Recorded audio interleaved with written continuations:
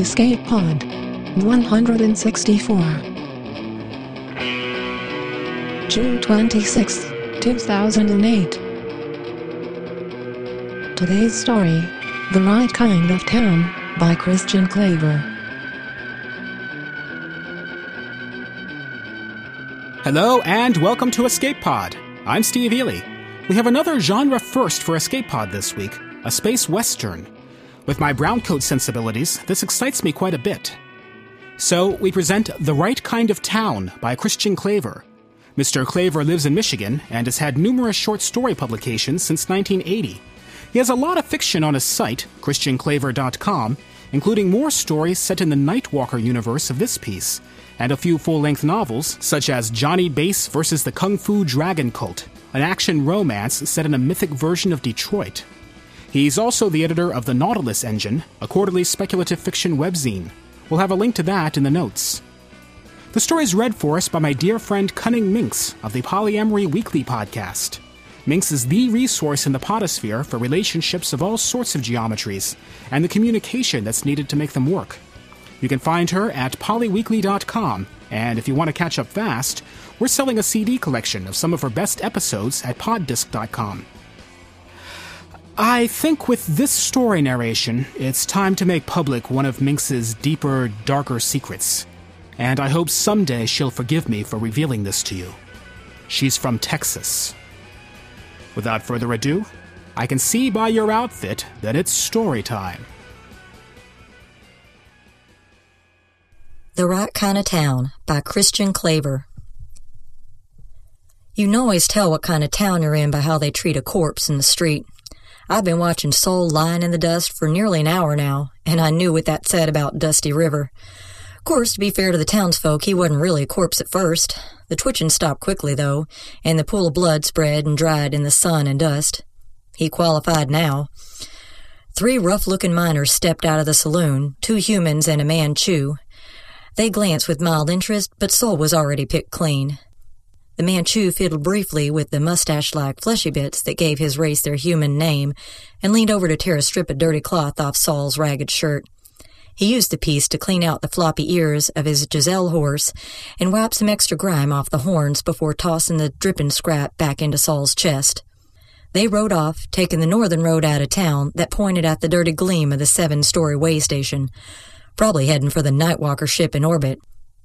They'd trade their week's worth of dust for a night of risca-tables, lab whiskey, and pleasure slaves and be back mining by morning.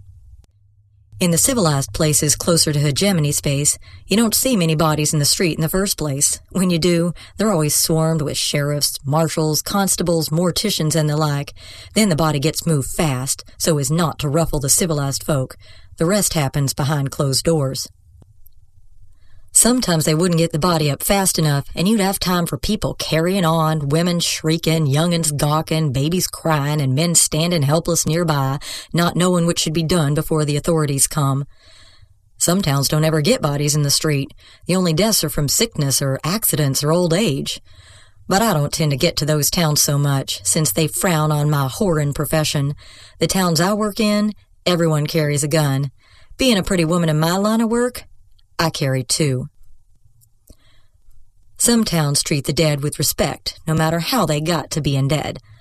Not Dusty River, though. In Dusty River, they stripped Saul's body right after he was shot and well before he's done bleeding. The rifle and boots went to the gunfighter, but then the scavengers took anything left of value. Then they left the discards, the nearly naked Saul included, to lie in the street. Being an alien, Uchebi, Saul's body was probably of more interest to the local government than the actual murder. Eventually, they'd send someone to collect it. I sat in the upper balcony of the Big Dipper Motel drinking coffee under the double glare of Everlasting's twin fireballs. They looked like 2 egg centers in the flaming pink swath of sky, and it made me wish for some breakfast to go with my coffee. It was too hot outside for most folk, but it didn't bother me so much. And I liked the open space better than being stuffed inside all the time. The canopy shaded me some, and I didn't mind fishing the occasional grit of sand out of my coffee. I was barefoot, and my little white dress was short, light, and thin. Besides, I was waiting for someone, and I wanted to talk to him here rather than inside. The sun's flush on my face and the warm smell of something like cinnamon that came off the sands of the desert comforted me. It was like being in my mother's kitchen while she baked dessert.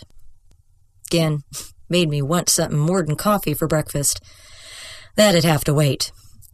I could hear voices down in the hotel restaurant. Even from here, I could pick out Freeman's smooth and deep rumble. He'd be up shortly. He wouldn't rush, though. He never did. That was the first thing I'd noticed about him last month when I first laid eyes on him, that he never rushed. Or rather, the second thing. The absolutely first thing I noticed was that he was gorgeous.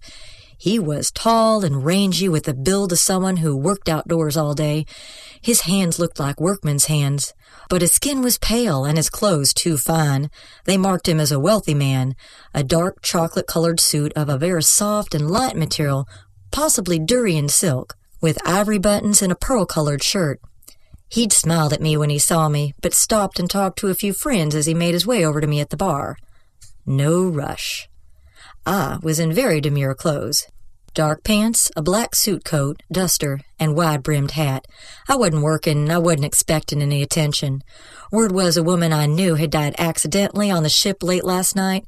She's just an acquaintance, but she did the same work, and it started about the same time. It made me feel melancholy. "Excuse me, ma'am." He was suddenly at my table, holding his hat in his hands in a deferential manner. I looked up, but didn't say anything. "I'd like to talk a little business, if that's all right." I slid an info chip out of my suit pocket. "I'm not working tonight. My contact information's here. I'd rather make any arrangements over secure communication." "That's the problem, ma'am. Let me explain, please. My name's Mort Freeman. I'd like to make arrangements for a couple of friends of mine, and one of the wives works at the ship control tower. She monitors all sorts of transmissions."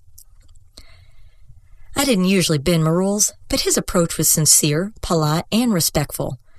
I don't always get a lot of that, and his smile caused a whirling in my stomach. I get even less of that. He was charming throughout the arrangements, which were quickly handled. I'd see his friends tomorrow night, and the following in turn. "Damn!"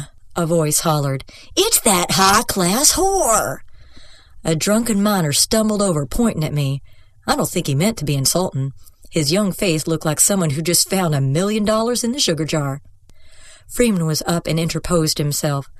"Lady's not working tonight, Scooter." "Aw, hell, Mr. Freeman, tonight's the only night I got. Don't make me shoot someone to get something tonight."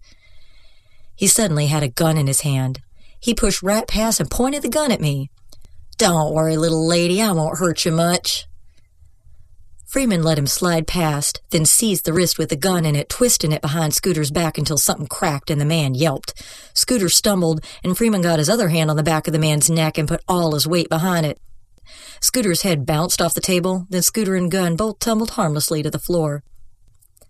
"Sorry about that, ma'am," Freeman said to me calmly. "Maybe I could buy you a drink by way of apology." "Friend of yours, Freeman?" I said. "Not exactly, but a fellow I know." I found out later that Scooter worked for Freeman, that lots of people in town work for Freeman. I let Freeman buy me a drink that night. Later, I let Freeman do a lot more. "Damn, Kate," Freeman's deep and creamy voice said behind me. "Anyone else would be deep-fried to a crisp out here, but you look as fresh and sweet as a cool glass of lemonade." I stood up and smoothed out my dress as he stepped closer and brushed my neck with his warm lips, his hands lightly touching my waist as he did it. Damn, he smelled good. This is going to be harder than I thought. He held on to my waist just a bit longer than necessary as he whispered into my ear. "But a damn sight sweeter to taste," he murmured, and my stomach fluttered, but I didn't let it show on my face. "As if you've ever tasted lemonade," I said. I didn't say anything about tasting me. We both knew the answer to that one. "Sure enough, you're right, darling. Folks like us don't get them kind of luxuries. Too far from the motherland. No taste of lemonade for us." I'd had lemonade as a child, but I didn't see the need to correct him. He was wearing the same dark suit I'd first seen him in, his favorite. He liked wearing that suit next to me when we went out, he said. He liked the look of my nearly black skin and vacuum black mane of hair, delicate build and frame, next to his pale hugeness in the dark suit. The contrast appealed to him, probably to me too, and I was being honest. Part of his appeal. I'd remembered that when choosing the dress this morning. Sentimental of me. He had a dark, wide-brimmed hat, too, with the matching pearl stripe set on top of his pale yellow mane of hair to hide the fact that it was thinning on top. But I know what was up top, and what was down below, too. I'd found out a lot of things about Freeman in the past few weeks. I knew how he smelled before and after the shower. The dark coffee smell of the Nelon trees from his mill, and the deeper, richer smoke smell of his Maycog tobacco. And how he smelled after. Salty sweet, then just sweet. I knew how sensitive the small of his back was. I knew he owned most of the money in Dusty River, but that he didn't seem to abuse it. He treated his various workers with fairness and decency, but had a reputation well earned as a man not to cross. If Scooter'd heard half the stories I'd heard about Freeman's past, he wouldn't have drawn that gun unless he meant to shoot. I knew that Freeman liked orange tea, heavily sweetened. I knew that late at night, when he thought I was asleep, he'd sing to me in a toneless, hushed baritone. They sounded like children's songs. Then he'd touch my cheek with a feather-light gesture that wafted Maycog and was gone. I knew he loved me. I didn't want to think about how I felt about that. Best get to it. Is this a business arrangement, Freeman, or personal? I said, still looking at the naked sun. He laughed immediately. A what, honey? Us. You. Me. I tend to keep these things separate, at least in my mind. I stood up and went over to the balcony rail, looking at the rest of town.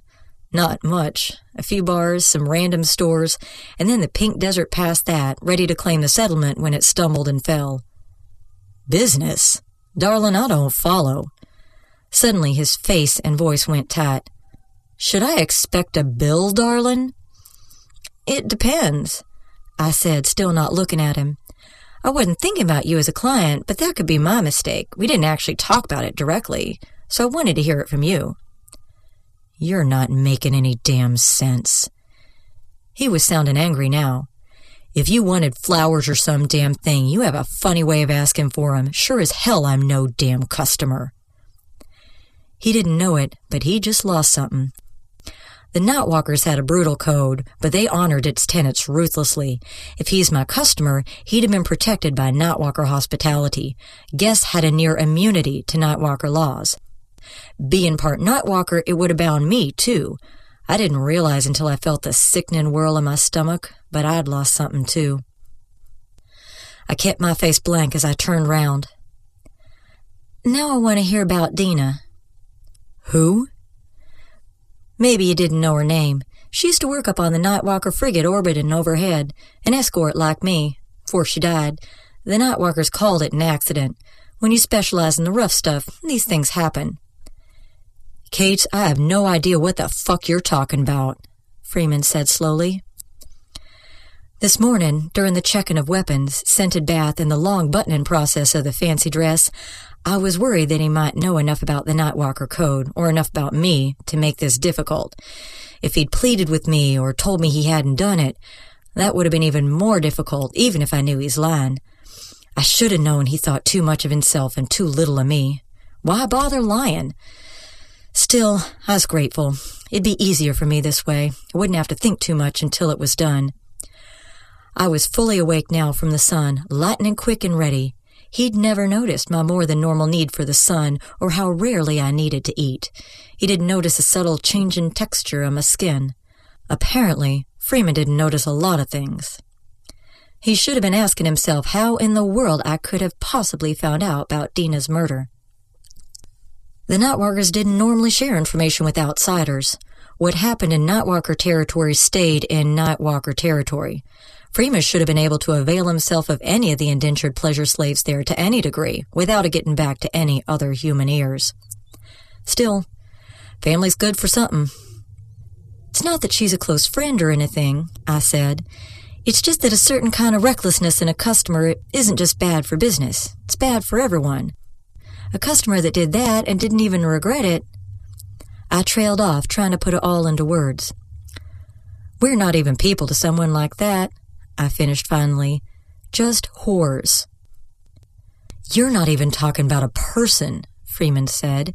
You're talking about a grown hybrid, a freaking plant grown in a vat to do just what she did every night. The Nightwalkers don't care. Why should you? You'll be campaigning for the damn Trisand swamp plants next. There's a way out, Freeman. I believe you to be a man of your word. Swear to me you'll never visit another Nightwalker ship, and maybe we can both walk away from this. But I have to know it won't happen again. If we start there, maybe we can talk about who is and who isn't human. Fuck this. Freeman got up and adjusted his hat. If you're not in the mood for any fun, Kates, I'll come back later. Or maybe I won't. He turned to go back inside. I can't let you, I said as if he hadn't spoken. I can't let you just walk away. Well, he said, I've faced raging Tiberian cougars in the flush of winter and fought off a Nightwalker strike action and jumped into a reentry land assault in the dead of space. I'll be damned if I'm going to back down to a slutty little piece just because I'm tapping her sweet ass. He drew across, smooth and fast. I don't know if he really meant to fire. I didn't have the luxury to wait and see. Probably he didn't think me a threat and just wanted to scare me, to show me again how quick and deadly he was. I never found out. I was weaker during the night and just as fragile as any human, but I was much, much stronger than I looked. I could have shot him, too. I had 2 guns very well hidden, but I was faster than he was. A lot. I was light and lightning all in one quick burst. Before his neurons had fired, I was most of the way across the balcony. Before he got his hand on the gun, I was out of the line of fire. The open V between my thumb and fingers is ridged, nearly bony, and I crushed his windpipe as his gun left the holster. I knocked the gun away just after it cleared, before it could line up, and the metal and fabric were shattered in fragments off the side of the building. I gripped his neck and hurled him bodily off the balcony. He flew nearly 18 yards and landed in the dirt in front of the saloon, raising a pink dust cloud. I looked down at the balcony floor, realizing I'd dug deep into the slate. I'd left a pattern of rough cracks in the slate, roughly the shape of my footprints. I'd needed to grip the stone with the ridges in my toes for leverage. Couldn't have done it in shoes. I might be strong, but the laws of physics are immutable. Freeman lay close to Saul in the street and choked to death in the dust and swirl of cinnamon while I watched. Pink flecks of sand covered his beautiful dark clothes. Eventually, they covered his face and open eyes, too. My eyes were wet, but if it was for Freeman or Dina or myself, I wasn't sure. The scavengers were even faster with him, what with those expensive clothes and fancy gun rig. There were 2 more bodies in the street next to Saul and Freeman before that possession was settled. The clothes, money, gun, and other possessions went fast, but I didn't stick around to clock how long it took the local government to dispatch someone for cleanup. News went even faster, and I knew I'd have to pack soon. I was looked down upon, even out here, but I liked my profession. It suited me, and I was good at it. Very good. And Dusty River was the right kind of town for me to work in. I'd have a hard time finding one that suited me as well. Still, customers tended to avoid whores that can crush bones, no matter how smooth your approach. Business was gone. Freeman was gone. Soon the Nightwalker ship would be leaving for other trade areas. Nothing would be left here for me. Freeman's body was still lying in the pink dust, nearly naked, when I left the hotel. You can tell a lot about what kind of town you're in by how they treat a corpse in the street.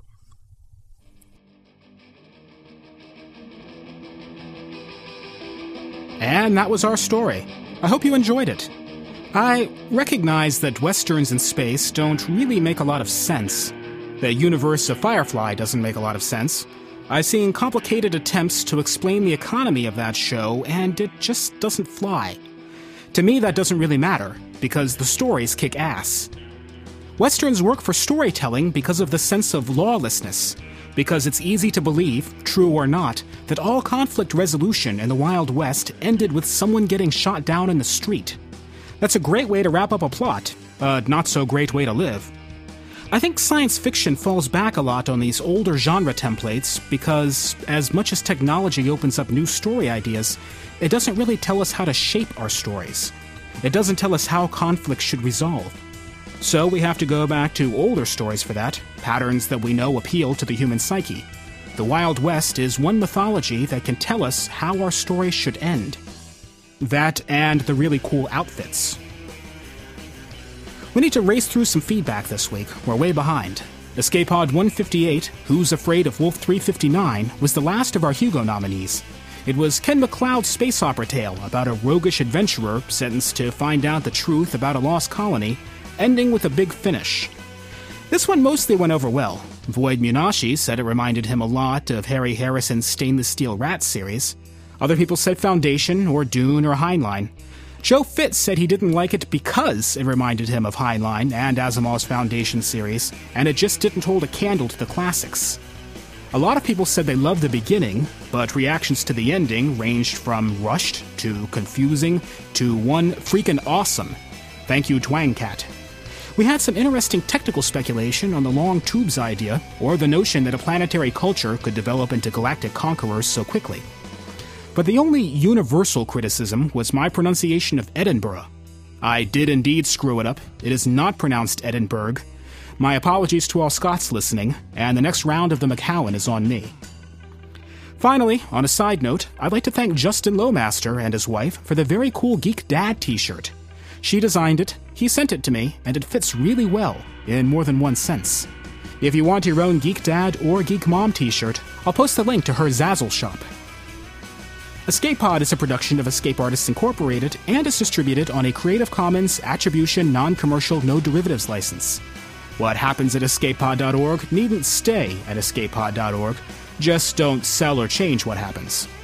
If you like this week's story, we hope you'll tell a friend or blog about it. And if you really like us and would like to help us support our authors, I hope you'll consider leaving a donation via the PayPal link at our site, escapepod.org. Also check out our fantasy podcast at podcastle.org and our horror podcast at pseudopod.org. This week's narrator, Minx, also read a story for Pseudopod just a couple weeks back, The Sloan Men. It's one of the creepiest pieces I've heard there in a long time. Our music is by permission of Daikaiju. You can hear more from them at daikaiju.org. That was our show for this week. Our closing quotation is from Captain Malcolm Reynolds. He once said, "Everybody dies. Somebody's carrying a bullet for you right now, doesn't even know it. The trick is, die of old age before it finds you." We'll see you next week. Until then, have fun.